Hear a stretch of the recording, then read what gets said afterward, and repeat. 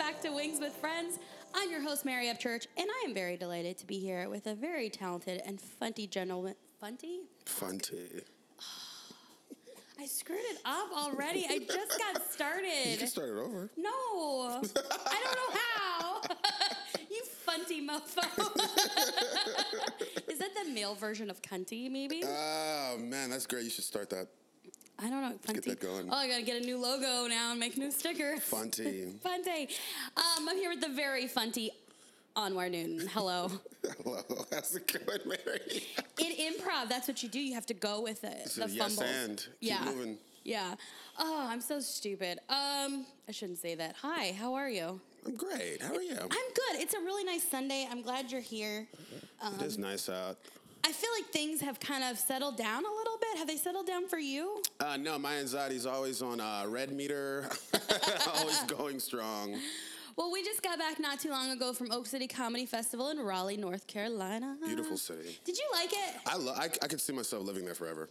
So you meant that? Yeah, I really meant that. I love small towns. Yeah. And that had a small town feel, even though it was a little bit bigger. Yeah.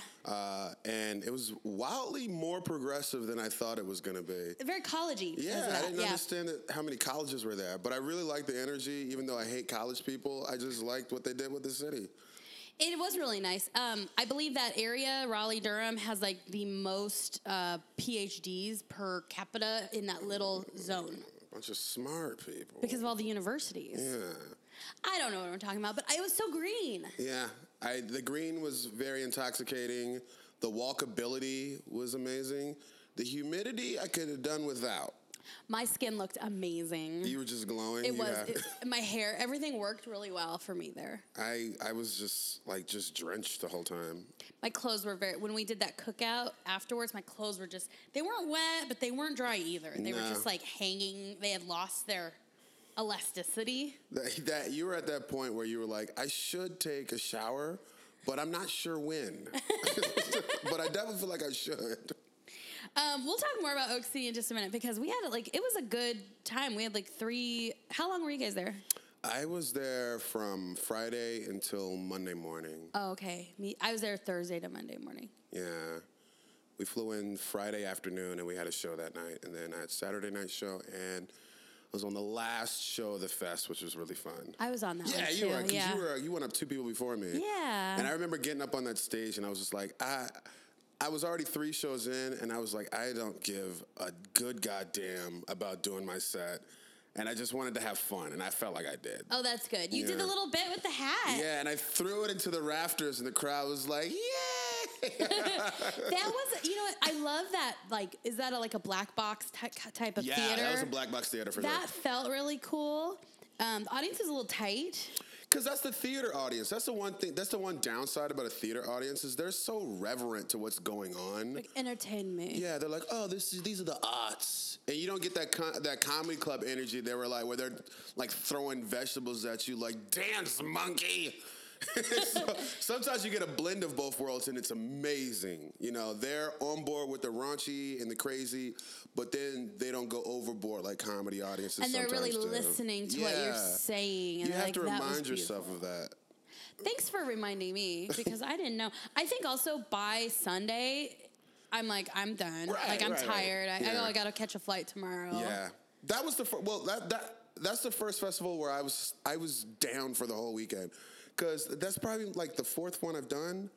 And I have a lot of anxiety. And I remember when I did Altercation last year, I flew in the day I was supposed to do my show, and I flew out the day after. Oh, wow. I was like, I don't want to talk to people. Which is the opposite of festivals. That's so dumb, Anwar. I'm so stupid. I'm a moron. I'm a dummy. How did you even get to where you are today with that attitude? I don't know. I'm every day I'm like, how do people like me? They don't. They don't. Thank you. Thank you so much. Oh, yeah, you're missing out on all the fun. Yeah. So that Oak City was me, hey, mingle, do the networking part of this. It's nice to hear, though, when if you say I have anxiety, then it's oh, okay, you're not just a dick. Yeah, people don't understand that. I'm I don't even look people in the eyes. I try not to look people in the eyes because I can't remember people. So I'm I don't want the anxiety of trying to remember where we met or talked or I avoid so many people, and people are like, oh, he's just mean. I was like, no, I'm just ugly and I have anxiety. Aww. That's the only two things that make this a thing. I'm not mean at all. That's so funny. Well, and I'm glad that I know that now because you've been really kind to me. So now I'm like, oh, he's not a jerk. Please come to my podcast. Everyone thinks I'm super mean. So I, like in my real life, I teach like salespeople basically. And so I've really adopted a lot of those techniques to festivals and comedy. So when I went to that one specifically, and I didn't know anybody, and I was supposed to go with Hillary, but she got sick and she didn't go. Yeah. But my goal was like to make as many contacts as I can to and just make sure people knew who I was by the time I left. Yeah. And I feel pretty good about that. Yeah. And one guy, Joe Hill, wants to do the podcast in New York. So I'm like, if I can, because what's a festival if there's not a next action? That's the perfect way to think of those, actually. So I'm like, I need to make sure I do something, or else. And that one was expensive for me, at least. It was very expensive, just getting out there and the hotels and stuff. And it was Memorial Day weekend. I didn't understand it was Memorial Day weekend when I was buying the ticket. I think that whole trip cost me at least $1,000. Yeah, it was a lot. Me too. I just bought a lot of wings too. Yeah, I ate all of the soul food too, so that didn't help. The food was really good there. It was amazing. So anyway, I hope to do Wings with Friends, maybe in Harlem. Ah, in the hood. Spanish Harlem? I don't know. They just said, hey, I run a show and we got to do this there. Harlem. So yeah, I try to just make sure I get a next action because if not, it was just a fun vacation. That's true. But I like the vacation part too. I mean, I loved being there. I wish I got a chance to go to Durham or Chapel Hill because everyone was saying that those cities are like 10, 15 minutes away. And just hanging out down there, like, because I'm recently single, and I heard it thrown around a couple of times while we were in Raleigh that it has way more single women than men, and that was like a known thing. It wasn't like a joke. You know, they were like, oh yeah, there's way more single women than men. And then the last night we were out, I actually got to see it. We went out, and it was a Sunday before Memorial Day, and we were out at just like this hokey little bar. I forget the name of it, but the festival runner, Shadi Diaz, had taken us there. The Outpost? No, it was after that? It was after that. Okay. It was some weird bar called Coghlan's or something like that. I think it was Coghlan's. And it was like this mausoleum to the 90s.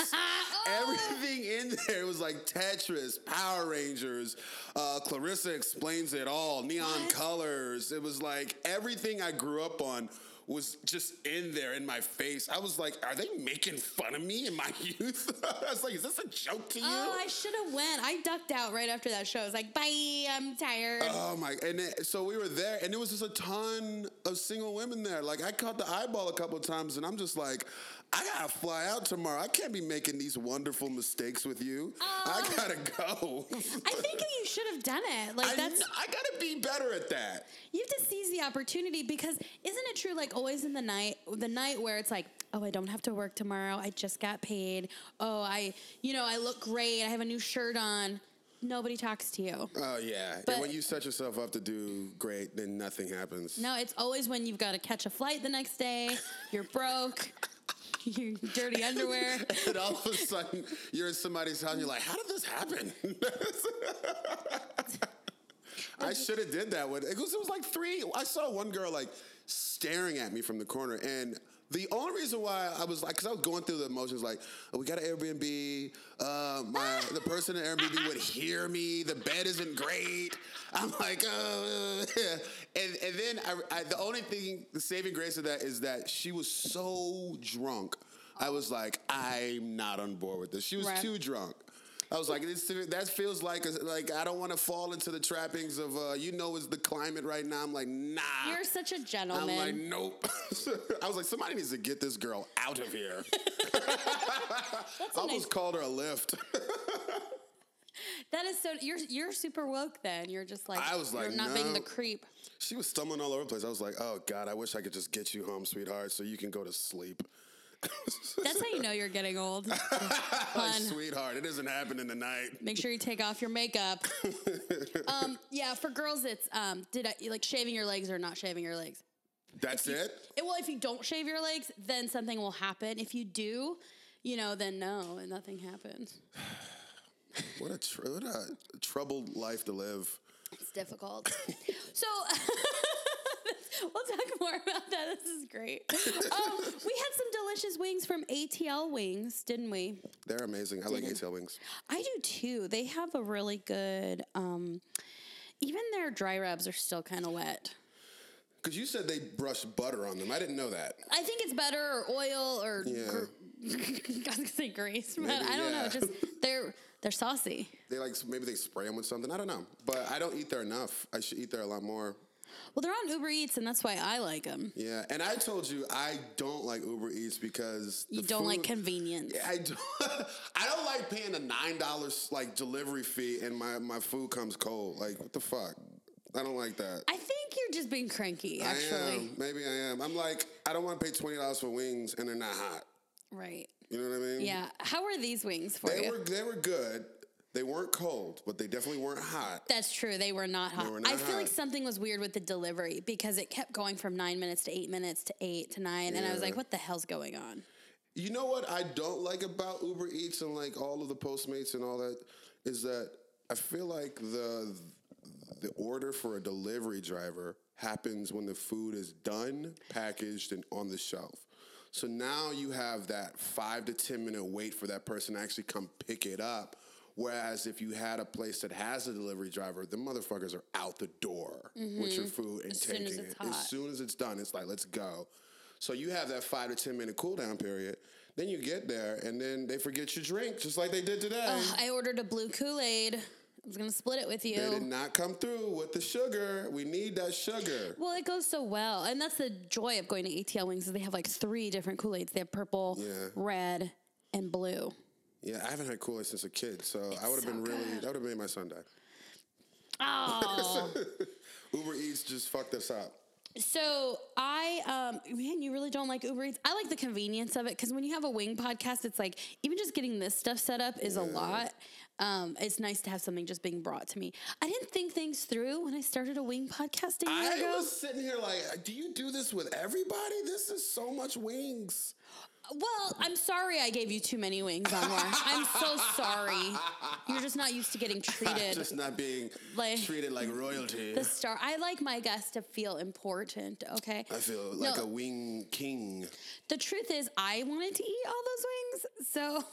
So the podcast is an excuse to get wings for yourself.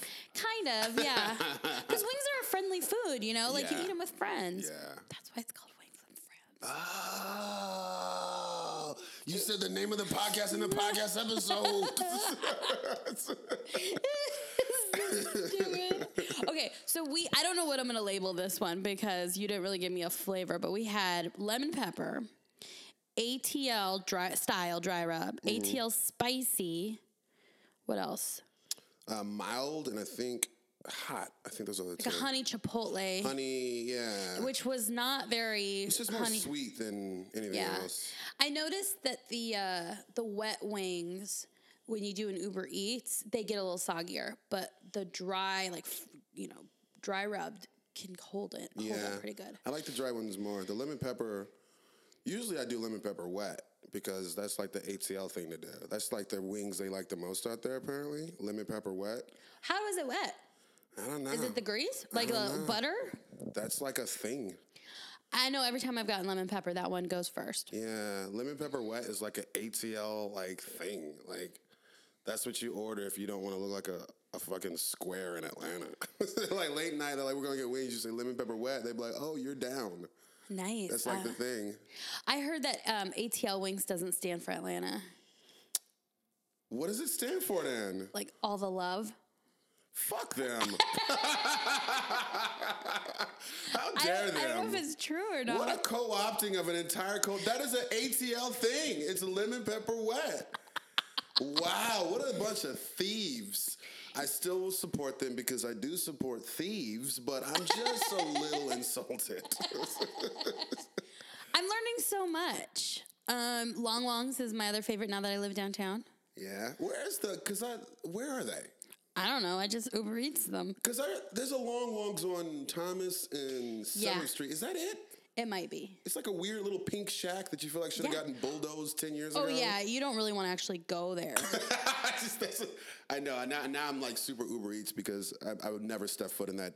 Like, it looks like the Trap House on the cover of 2 Chainz album. The Trap album, the little pink house. Which is funny because Trap House Barbecue is right across the street. What is with all these hood fucking... The Phoenix isn't hood.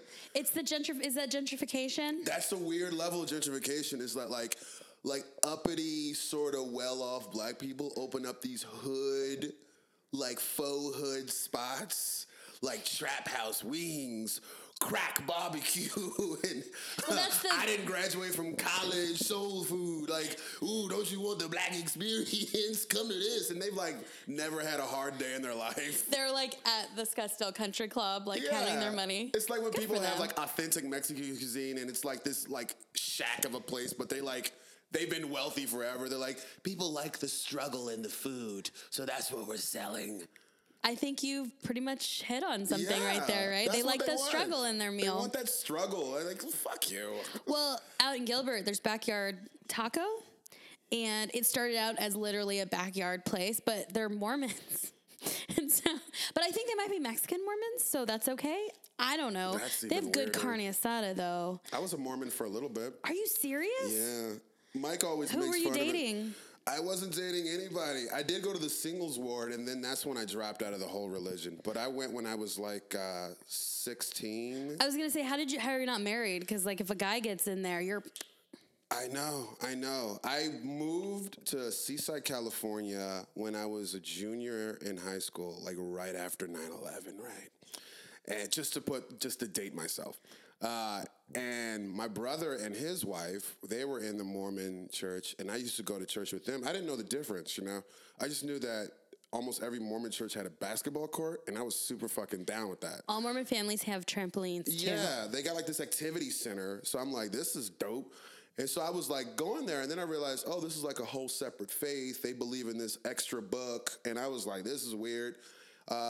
But I liked being there because I moved there from Baltimore, Maryland in the hood, and I did not want to go back to the hood. I was like, I want to live near the beach, Seaside, California. Where's Seaside, California? It's near Monterey Bay.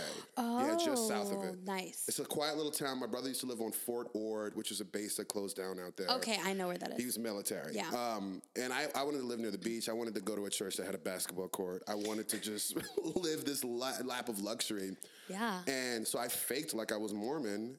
And finally, I joined the church when my brother's wife wanted to kick me out. She was like, I'm done with this motherfucker. I was like, well, I'm going to join the church, so I should stay here. And they still kicked me out. And I thought she was like, yeah, because I need those points. I think there's a point system. I don't know. No, I know they did. Did you get baptized? I did. Oh, my gosh. I went through the whole thing.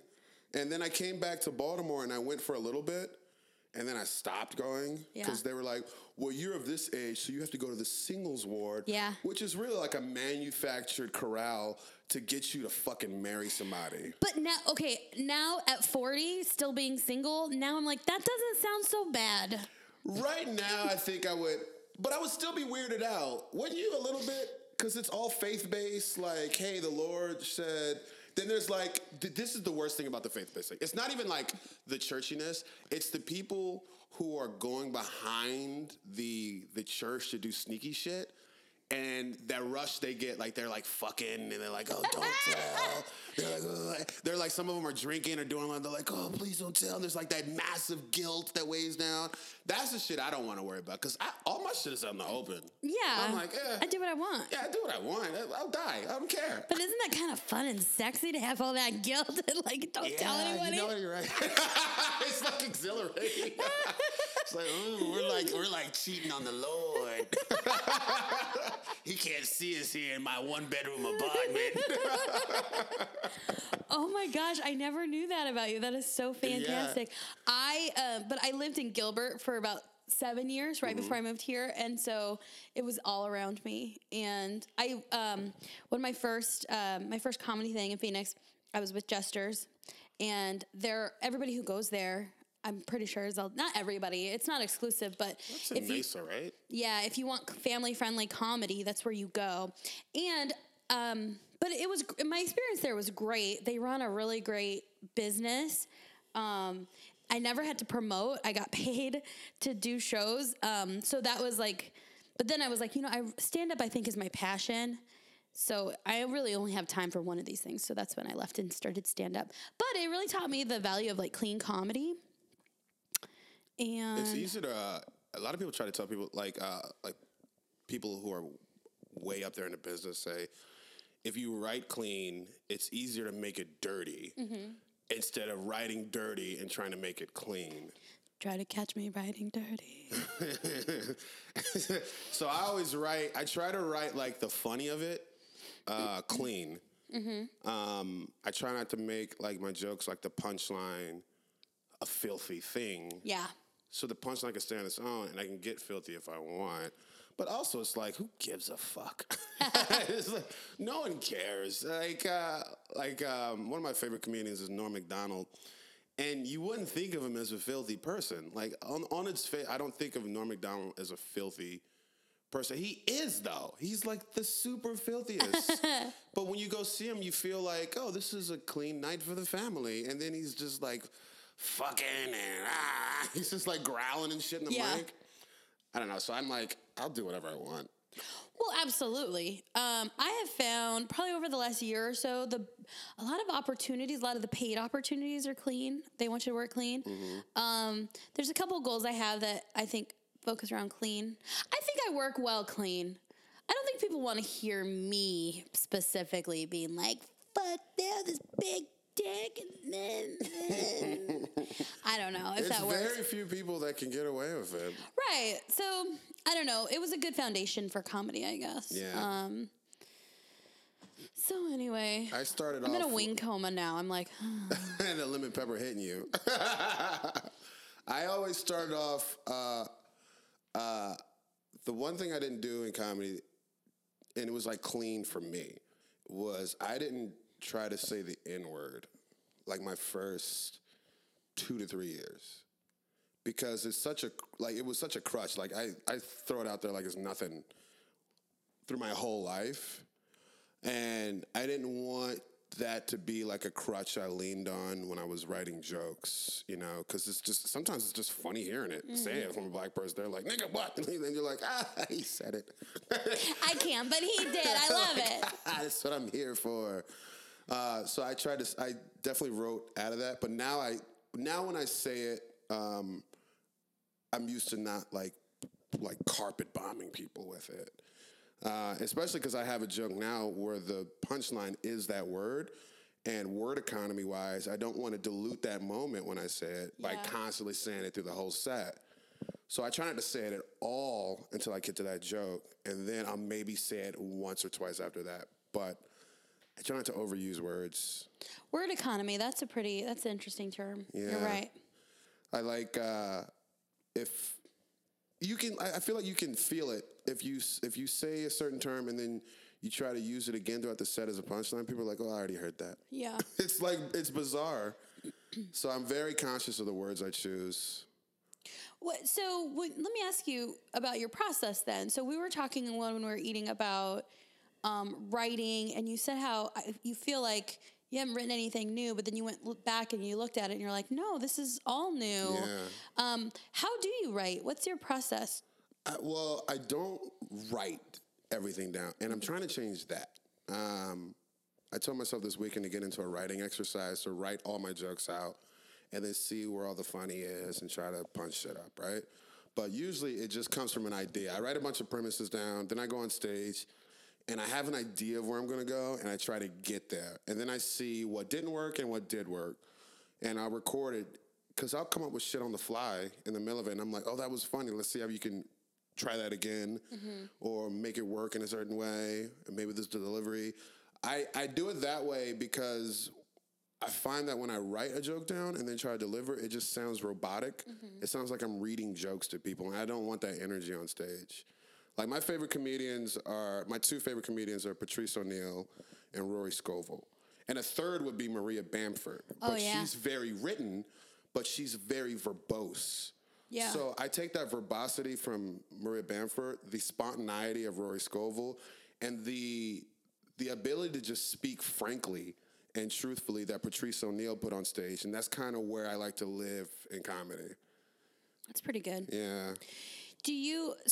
My impression of you, and I don't know if you'll agree or disagree with this, is that you're kind of fearless.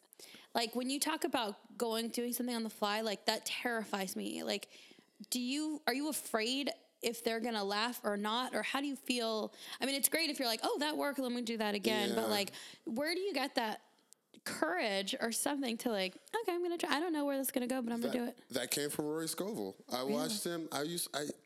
When I first listened to Dilation, which is his debut album, I was like, I've never heard comedy like this. I've never heard comedy delivered like this. I grew up on BET, Comic View, watching Late Night with David Letterman and Leno, watching those sets. And I knew Chappelle, and you know the big ones, Chappelle, Eddie Murphy, but I never saw alternative comedy done that way, and I fell in love with it. That's why I love watching alt comedy.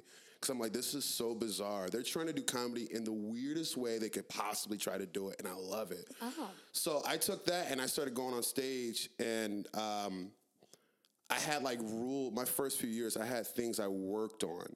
The first mechanic I worked on stage was being okay with silence on stage. Because as a comic, you're like, if they're not laughing, I should be telling a joke. And if I'm not telling a joke, they should be laughing. And if there's not that chemistry, then something's off.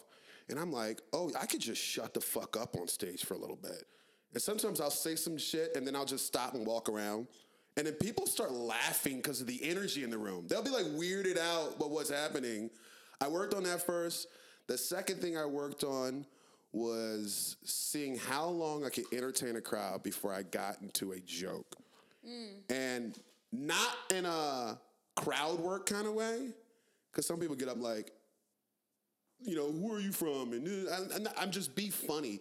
Be doofy and stupid and funny. And then when you feel like you've drained, then start your set. So I've always been okay with all these different things on stage that people don't really fuck with. And I try to tell people that, but it's hard to. Because I went through it. Like, I really studied comedy before I started doing all this crazy shit on stage. Oh, that's great.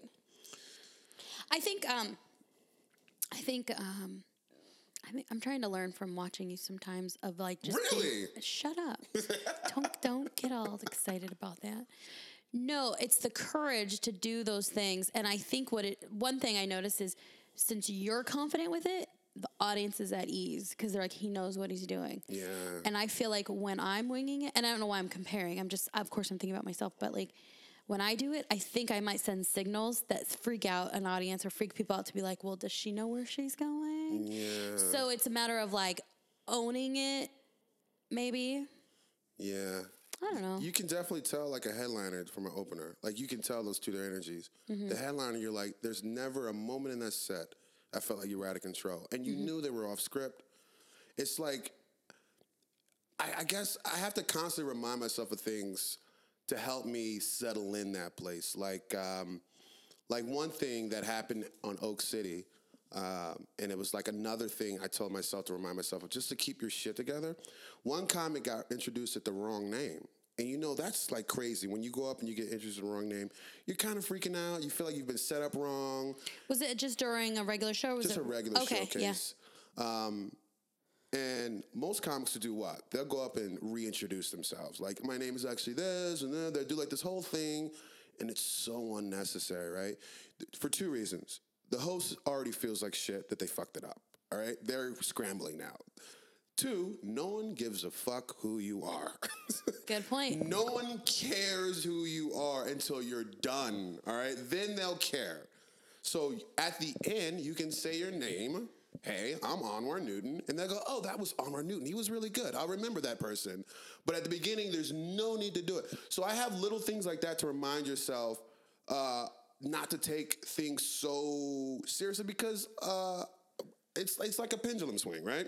You go from cloud 9 to ground 0 all the time. You know, you're on top of the world when you kill, and you feel like killing yourself when you don't do well. So you constantly have to remind yourself of these little things to keep your mentality like locked in, so you don't fall into those trappings of like depression, which plagues comedians. Yeah. The whole like questioning yourself, the imposter syndrome, where you're like, am I even fucking funny? That's huge. It's huge. So I always like like, so you got that what I just said, like being introduced wrong, or having a big opening gig. Like when you get like a big opening gig for some huge comedian. Like I remember when I first opened for Hannibal Buress, I was like in my head, and I hit up this New York comic named Janelle James, because I knew she had just opened for him, and I was just like, hey, I got this. What should I do? And she was like, relax, take a deep breath, and remind yourself that no one is there to see you. And it helped me. I was like, no one cares about you. They're there to see Hannibal. Yeah. Just don't fuck it up. Just walk there, do your 15, get to Hannibal, and you've done your job, all right? As long as you don't screw it up, they will not care about who you are. I was like, okay, then I can just be myself now. That's great. Yeah. That pendulum, man, it's rough. I had, in 1 week, I won Arizona's Funniest Person with a Day Job. Congratulations. Did I say that? Oh, I'm sorry. What? She's got the check framed up on the wall. It's in gold framing. I just wanted to make sure you saw it. There's like spotlights. There's several lights pointed at this thing. No, but in 1 week I won this. And then I didn't get into like 2 festivals. And, I went home alone with my check and my flowers. And I was just like, all right. Did you ride public transportation home? That would have been even funnier. It would. I don't do Just public on a bus transportation. with a check. You get robbed. Your crying mascara's running. But I'm the funniest. But I think that really, that is kind of how comics feel. It's like, oh, really good highs and really low lows. Yeah. I was reading Jennifer Lewis's memoir, The Black Mother of Hollywood. She's like a gypsy and huge singer. She sung with all the greats, did a ton of Broadway plays. And she was explaining that post-show, that rush you feel, that it's like hard to explain to anybody that feeling. She was like, I had to go get laid after every show. I had to go do it. Because I can't just I can't just get off stage after that amazing performance and just go sit. Yeah, what do you do? Yeah, she had to get it out. So she lived in the 80s. She talks about it all the time in her books, just partying, going to see other shows, hanging out with performers, people who get that feeling, that high and that low. She's like, then I had to lock down some D for the night. It does feel like, when you win something like that, you're like, there should be a threesome here, right? Like, I should be, no. You're like, everyone should be paying attention to me. I did something and you've done fucking nothing, all right? You haven't even tried, all right? I tried. Well, like I told you, like the first 2 years I did this, I had a lot of people coming to the shows and they were just so excited for me, but I didn't win. By this year, people were like, oh, we've seen it. Like I couldn't get a lot of people to come. So once it was over, I really was standing there by myself and everyone else was talking. I was like, hey, okay, I'm going to go. Bye. No, I'm not complaining though. I'm very happy. Yeah. But now it's like, what's next? What's next? What's next? And I think after something like that, you that's that high and that low, because then I know you're probably going through right now, just thinking about all the material you did, everything you did that worked, and how you took so long to polish it and get it to where it was at. And you're either thinking of how to make that even better, or you're trying to think of new shit, or maybe you're sitting with that feeling like, now I need something else. That's all I have. Yeah, the best of my shit has just been put out there, and it's been validated. So now what? Do I go start a concept show? Do I start?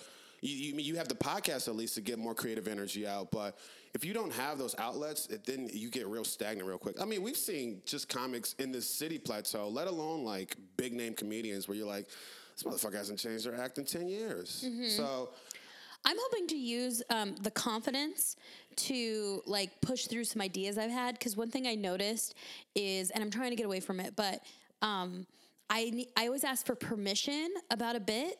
Like, I'll run it by you and be like, what do you think of this? Is this funny? Like, should I do this? And then when I talk to some of my, like, better, bigger comedians, I realize, like, he doesn't ask for permission. He just does it. Yeah. And so I think, and for me, I think I get the imposter thing a lot, the syndrome a lot. But I think for me, I'm like, I want to have that confidence to, like, oh, I had this idea. Okay, work it out and put it out there. Yeah. Be prepared to fail. Because, when I'm working on a new job, I'm like, oh, this is going to bomb. I'm going to bomb. This is going to be a terrible set. And once I accept that, I'm like, let's just do it. Something might stick from me, like, not giving a fuck.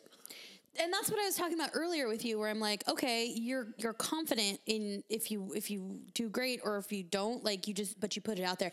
I think for a couple years I've been really afraid to bomb. You need it though. Yeah. So when's the last time you bombed? Like a real bad bomb? What can you define a bomb for me? Well, so we all have our own definition of bombs. So what was where you gotta tell me what your bomb was? Okay, so this is the closest thing I can think of. I was opening for Nate Jackson at House of Comedy a couple weeks ago. Very funny dude. I met him in Vegas. He's great. Oh yeah. Yeah. I saw him in your picture. I was so jealous of all those comics. I was like, damn it. He's awesome. I like Garfunkel and Oates. They were there. They're amazing I love too. them. Anyway, but Nate was really, really kind to me. He was nice. On the Saturday of that week, he was recording a video, like he was having it filmed. And so they wanted the lights up just a little bit, like more. Mm-hmm. Which most of the time I'm like, I don't care. I'll just do my set. No big deal. But one of those shows, the lights were up. Everyone's staring at you. The mood was weird. And they just stared at me. Like they didn't really laugh. Oh, no. And I'm just trying to get through it. And I think I even cut a little short, which was bad. But, the energy just wasn't there. And that's what dumbfounds me. How can in one show everyone's laughing and it's great, and the next show everyone's just like, It's amazing, isn't it? Would you consider that a bomb? I think I would consider it a bomb if no one laughed. There was some laughs, but like it was not what I'm used to. It's not. Yeah, that's a bomb then.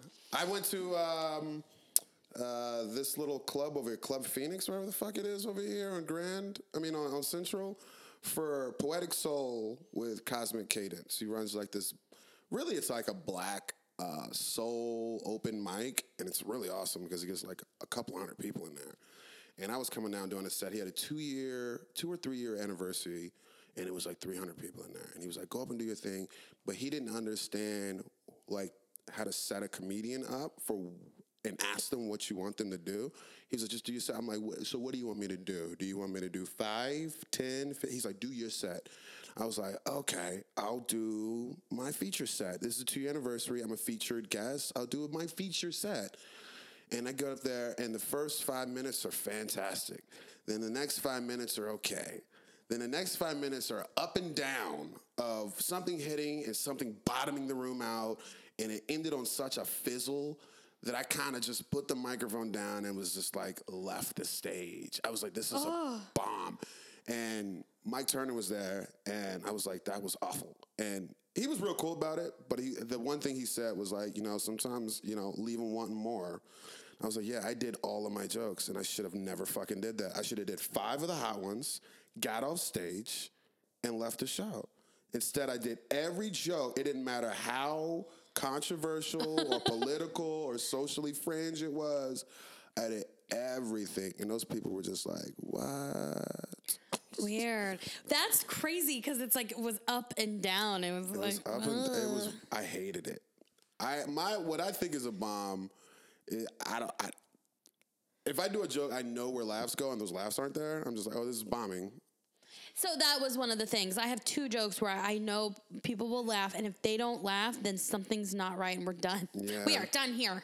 Yep. And there's certain jokes, like if they don't laugh at this kind of joke, they're not going to get me at all. The rest of this set is going to be just as bizarre. I think I always call it finding your ideal audience. And that's what I try to get in front of as much as I can, is who are my ideal clients. I try to do as many people I know will hate me. See, I don't want that. I'm searching for validation. This comes from not being the cool kid in school, You gotta get out there and bomb. I don't want I think if there's anything, I'm sure I have. I just don't acknowledge it. If you name this episode anything, you should name it Bomb Wings, because you need to get out there and bomb more. You should go. One of my favorite comedians on the scene is Luis Alvarez. Oh my gosh, I hate him. I love him so much. I hate him. Like, he's one of my favorites. Thank goodness he wasn't in the contest this year. So sharp. And you know what he did? He went and got in front of every kind of audience. It didn't matter who they were. He got in front of the alternative scene. He went to the black rooms. He did the Latino rooms. He did the soul night. He did mostly white audiences for Tempe Improv, opening in front of comedians that have mostly white audiences, Republic. He did every audience. and he figured out how to make all of his jokes just sort of work. And not to say that he doesn't bomb. Every once in a while he has a bad set, you know? But he's used to every kind of audience now. I think that's just key. Yeah, he's so good. I tried to have him on the podcast and he didn't message me back. You got to get at Luis, because Luis is a shady dude. Because he's still Mexican. He's a shady fucking Mexican. He's running from the law. ICE is on his tail 24/7. You got to find him through IG. Do you see him, though, on Facebook? Him and his gorgeous girlfriend travel to these amazing places, and I'm like, you're like... What? Like, he's fascinating. He's working for the Colombian mafia. He's a fucking criminal. He's running their Instagram. He's running their Instagram. He's jet setting. He's like, what is that fucking... I can't even think of his name. He's like a world-renowned mafia boss. No, he's not. Like he says he's running their Instagram account. Yeah, I love Luis. He just went to Thailand. And his crazy girlfriend... they love each other, so that's important. I know. I love following them, and I think I talked to him about it, and I think I sounded like a stalker. I asked him if he was Filipino. That probably didn't go over well. I don't know where I thought that. He does look a little Filipino in the face. His girlfriend is somewhat Asian. I think that's why. But anyways, I do like. I like following them. They're beautiful. I love seeing Chicanos. You gotta get at them on IG. IG is where you can get. Because I hear that a lot. People try to message him on Facebook, and they're like, he didn't respond. It's like, because he's never on Facebook. Oh, because he's still a millennial after all that. Oh, exactly. He's young. Everyone's on Instagram. No and one I'm fucks with Facebook that much. Only the old people. Only the people who want to argue politically are on Facebook. Oh, I'm so over it. That's fantastic. Hey, do you let's talk about wings for just a little bit, because this has been really good. This has been deep. I appreciate it, Anwar. Yeah. Like my mind's like. Do you prefer the drummies or the flats when you eat wings? Immediately, flats all day. I'm sorry that I ate most of the flats. Then I was chomping them. That's like a good character trait, though. What? Like, oh, she fucks with flats.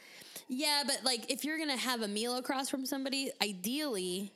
One person likes drummies and one person likes flats, then everyone's happy. When it comes to wings, it's either you're going to get your wings or you're going to be left out. Hunger Games. You know what the game is, all right? Wings are here. Don't come with your polite bullshit. I'm going to eat these flats. Now, I might offer you once, and I'll offer once, all right? Hey, do you want... That answer is the permanent answer because I'm acting on that, all right? Yeah. If you say, hey, I fuck with drums... I'm going to crush the flats in 5 minutes, okay? Don't come at me after this is over. You knew what the game was. I appreciate that. I hate people who won't eat. Fuck them. Ugh. I go out with girlfriends, you know, and they just like, no, thank you. What? I love a good meal with friends, so I'll try to eat your food too. And I will get upset if you dare touch my food. I'll eat your food too. I'll eat your food. I'll get super upset. I think I might know the answer to this, but do you do ranch or blue cheese? I don't do either. I knew that. I don't do either. If I'm really feeling it, I might dip into the blue cheese.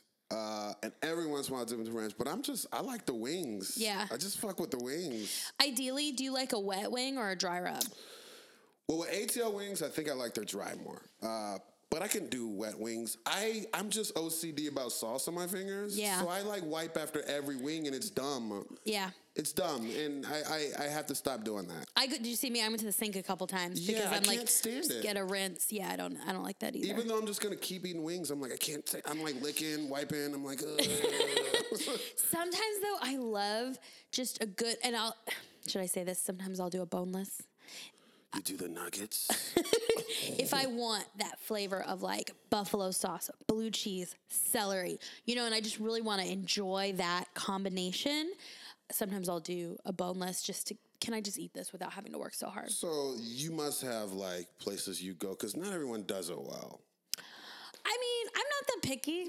Really? You know what was fun recently? I think when I first moved in here, I got a bag of Tyson's chicken tenders. I'll crush them. Yeah, and I put them in that air fryer right there. So and Mary has an air fryer, some new technology I've never fucking heard of, which heats the air up to nuclear levels of hotness and it'll fry anything. I want one of these. Yeah. So all of that really good, like frozen food you get that's fried, you can put it in your air fryer. Really? Yeah. So how long does it take? I mean, 10 minutes maybe. I think I did with the chicken tendies. I did like 8 or 10 minutes, flipped them, did about 5, and then they're perfect. What? And then I got the Buffalo Wild Wings combo trio pack of sauces and some ranch. So I kind of did it myself, and I tossed them in their garlic parm. And yeah, and it was really good. But you gotta be careful. I can't eat like that all the time because metabolism's slowing down. Can't, and you also could. You could just eat like that and die. And you'd probably be happy. If you look at what you have to eat to be healthy, it's very miserable. It's miserable as fuck. I've gotten to the point where I just like I stick to the same shit. And now that like I'm going out of town more, that's when I like, oh, let's eat like crazy. What do they have? What's their regional favorite? Let's get a whole plate of fried chicken. Like that shit I would never eat on my own. You know what I had for the first time, and you've probably had this, and I want it again. Do you go to Welcome Diner? Yes. Their honey, that chicken sandwich, the honey something. Bumblebee. Mm-hmm. And then they also had a buffalo one on special one night. My friend got that. And it's on their biscuit. And it's like the perfectly fried chicken sandwich. They don't do it enough. The buffalo one? They should have that on the menu. I thought it was, but it wasn't. I watched him. That night, I sat at the counter. Mm-hmm. He just dropped it into the sauce and left it there. And then he came back and pulled it out. And it's like... I'm about to cry, yo. That sounds amazing. They cook that chicken breast like so perfectly. And then they put 2 pickles like Chick-fil-A. And that biscuit. It's a biscuit. I went there 2 times last week. Really? That's how much I love Welcome Diner. Let me know if you go there. I go there all the fucking time. But that Bumblebee is my favorite because they do that beer, honey mustard, 2 pickles, honey, biscuit, perfectly fried chicken sandwich. I'm a little birdie guy. I just want the chicken and the biscuit, and they put I think they put cheese on it, but the cheese doesn't matter to me. The bird and the biscuit are a vehicle for the Crystal hot sauce, which I drown the chicken in. I drown it in Crystal hot sauce, and I eat it like that. So that buffalo one that they were doing, I was super on board because I didn't have to do the work of dumping the bottle on the chicken. You really have to wait, though, because that chicken comes out so hot. Yeah. Have you been to the Larder in the Delta? No. What is that? That's like a new chicken place down the street, and... if I hear any comparisons to fried chicken in the city, it's to them. And I haven't been yet, and I really want to go. What's it called? The Larder and the Delta. Okay. And it's like across Central on Roosevelt, like a straight shot down here. Oh. And I've been meaning to go there. I met one of the chefs, and he was like, if you come in and you see me, just give me a fucking point and a wink, and I'm going to hit you with some free shit that's going to fuck you up. And I'm like, yeah. Nice. Hell yeah. Okay, I once said Leslie Barton is the mayor of this Roosevelt area, but I think you might be a mayor also. Really? Like, I see your face. One of my good comic friends, I won't name him, was in town, and we were at Jobot, and your face is on the wall. And I was like, I can't get away from this mofo. And then, you do things at the, Monorchid? Yeah, I was doing a show there. Monorchid. Monorchid? Yeah, I guess I'm a downtownie. Yeah, I guess I'm sort of known. Some people come up to me and I'm like, I don't know who you are. And they're like, what's up? And I'm like, okay. So I did this thing with a dance group. I was the comedy, though, but it was this dance show. One of the dancers was like, and at the time I was like, hey, I'm going to move down here. And he goes, it'll be great. People will recognize you. I'm like, what? He goes, oh, yeah. People will be like, oh, I saw that piece you did. It was really good. Mm-hmm. And I'm like, oh, my gosh. Yep. And it's happened a little bit, but I want it to happen more. I want my neighbors to know I'm way cooler than they probably think I am. Yeah. Yeah. I had, that's a great, I used to live at, the Forest Park Apartments on 7th Ave in Indian School.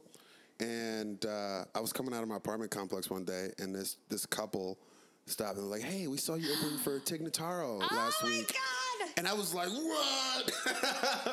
People in my own apartment complex know who I am? They're like, a celebrity lives here. That's what I want. I want them to be like, oh, that girl's a comic. And I'm bad with names, so I forget people. So I feel like I like it, but I also feel like shit because I can't remember names. I can just quickly remember where and when Yeah. and what we talked about. You know what? I've learned in sales training, just ask them. Be like, what's your name again? Yeah. And then people think you're so cool. Or don't. Just be like, yeah, you just acknowledge. You've opened for some really great names. Yeah, I've gotten really lucky. Really lucky. So Tig Notaro, Hannibal Buress, who else has been like, oh, that was great? When I got to open for Rory Scovel, that was big. I definitely nerded out. Getting a couple of gigs. He was in I Feel Pretty. Yeah, that was supposed to he's be so like. cute. I guess they were hoping that would be launch his movie career, and I thought maybe they He was were also hoping. in The House. I didn't see that one. The one with Amy Poehler where they put a casino in their house. Oh, really? Yeah, he was funny as shit in Yeah, that. he's fucking hilarious. I'm a super nerd for that dude. I love that. Yeah, I'm a super fan. Everything he does, I think, is just amazing.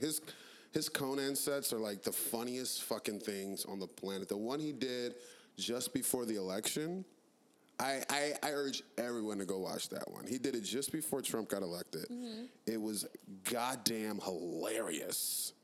His perspective on where the country was going, I still quote it. I still quote his jokes to people. Nice. I'm a nerd. You're a fanboy. When I first started out, I had to stop myself from, because when you first start out, you're just trying to be the comic you like the most. Like most dudes are trying to do Bill Hicks. They love Bill Hicks. And I was trying to be Bill Burr a lot for early on. I was like, I'm going to do the dude that tells it like it is. Then I realized, like, who cares about this? And I saw Rory Scovel, and I'm like, oh, he's just an idiot. He's just this giant doofus, super assertive moron.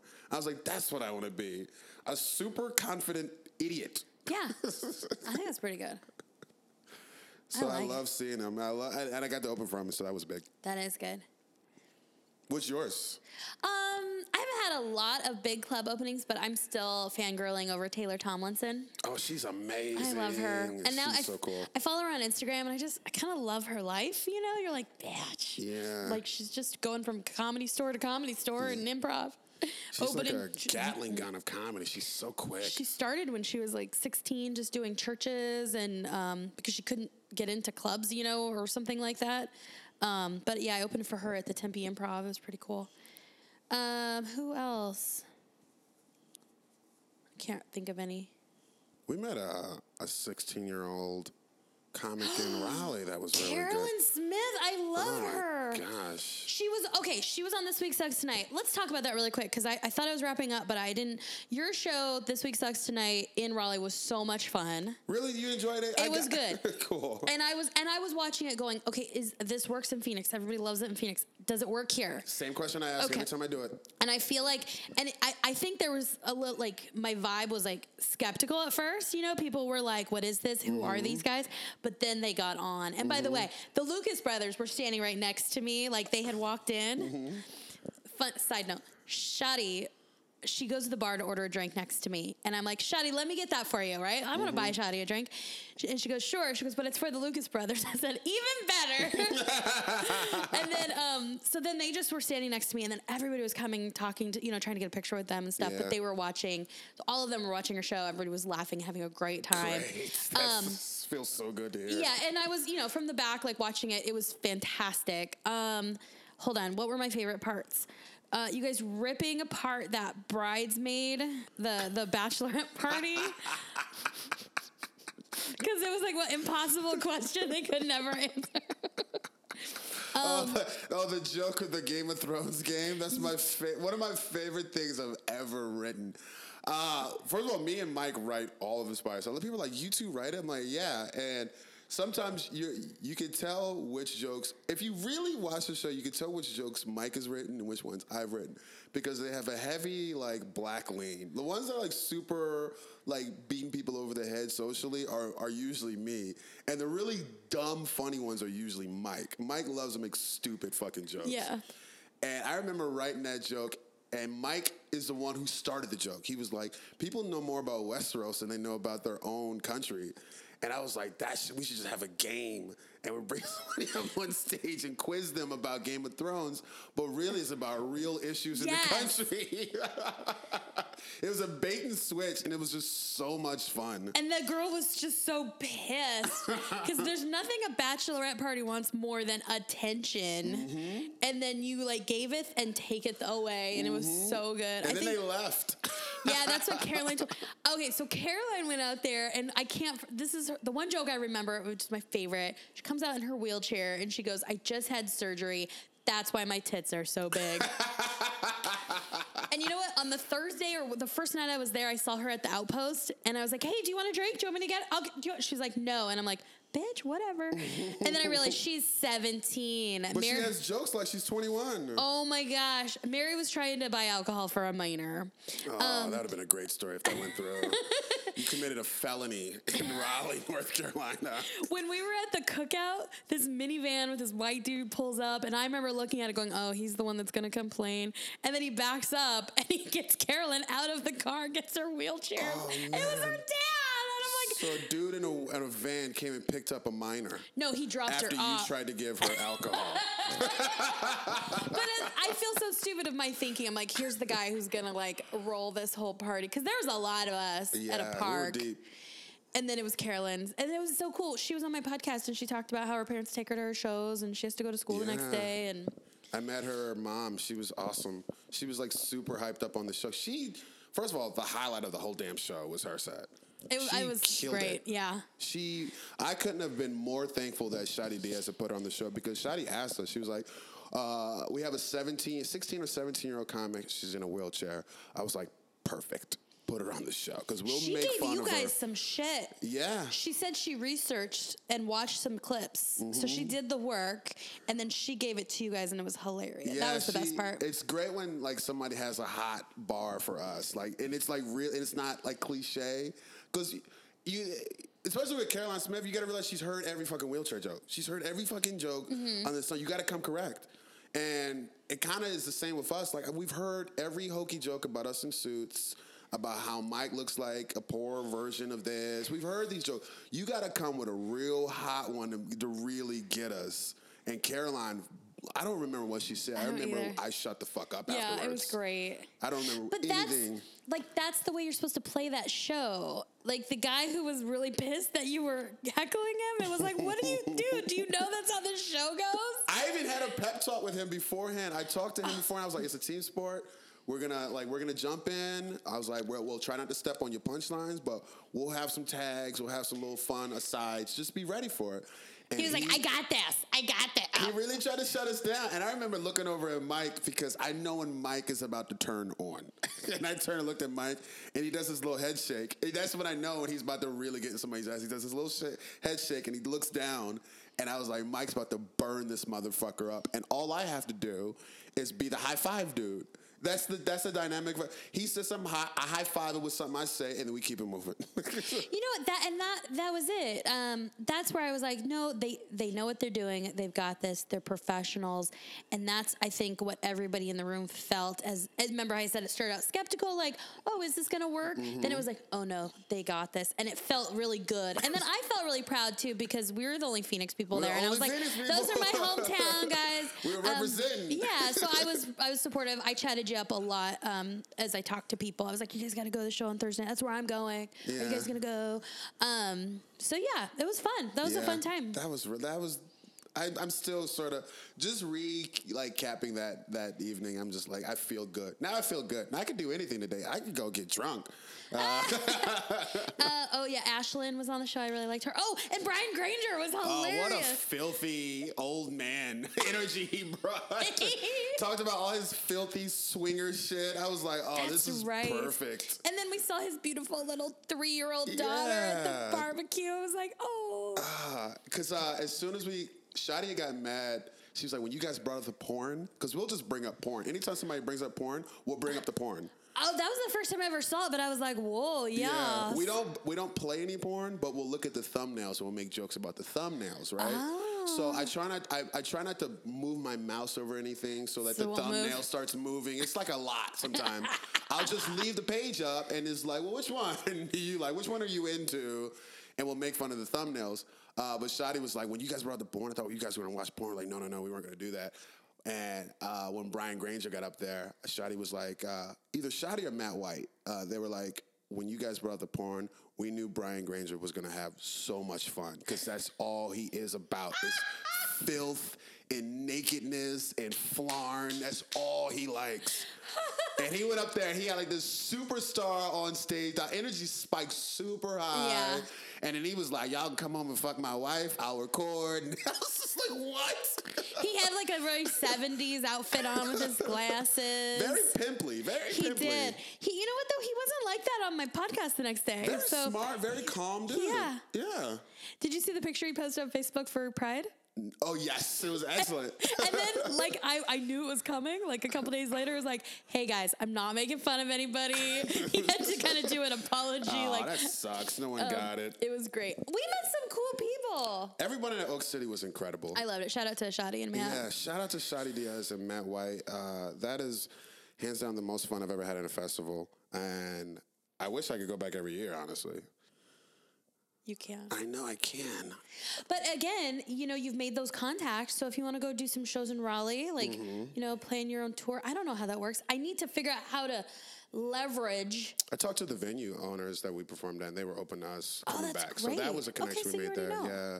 I make sure to talk to like the bar staff and everybody at the venues we're at. A lot of cool venues in that city. That Emerge place was really nice. Amazing. It was like an artist like workspace. So it's like catering to people trying to create interesting things. Yeah. It was like the perfect venue to put the show on at. My best friend happened to be in Raleigh visiting her family. She was in Yeah. Durham visiting her family, so she got to hang out with me the whole time, which was really cool to have like a friend. Yeah, she was cool. I was talking to her on the patio at the Outpost. Oh, really? And then like she sat down and she goes, because she was standing out, she sits down, she goes, I'm just going to sit down because I'm tired, but you don't have to talk to me anymore. And I was like, What? Jen, you big fucking nerd. Great. Don't you realize you're not a comic? Like, She's like, you don't have to, don't feel any pressure to talk to me. I was like, all right. I've known Jen forever. She's so much fun. She's one of those people you have to be friends with because she knows too much. Like, we can't break up as friends because it's just like she knows where the bodies are buried.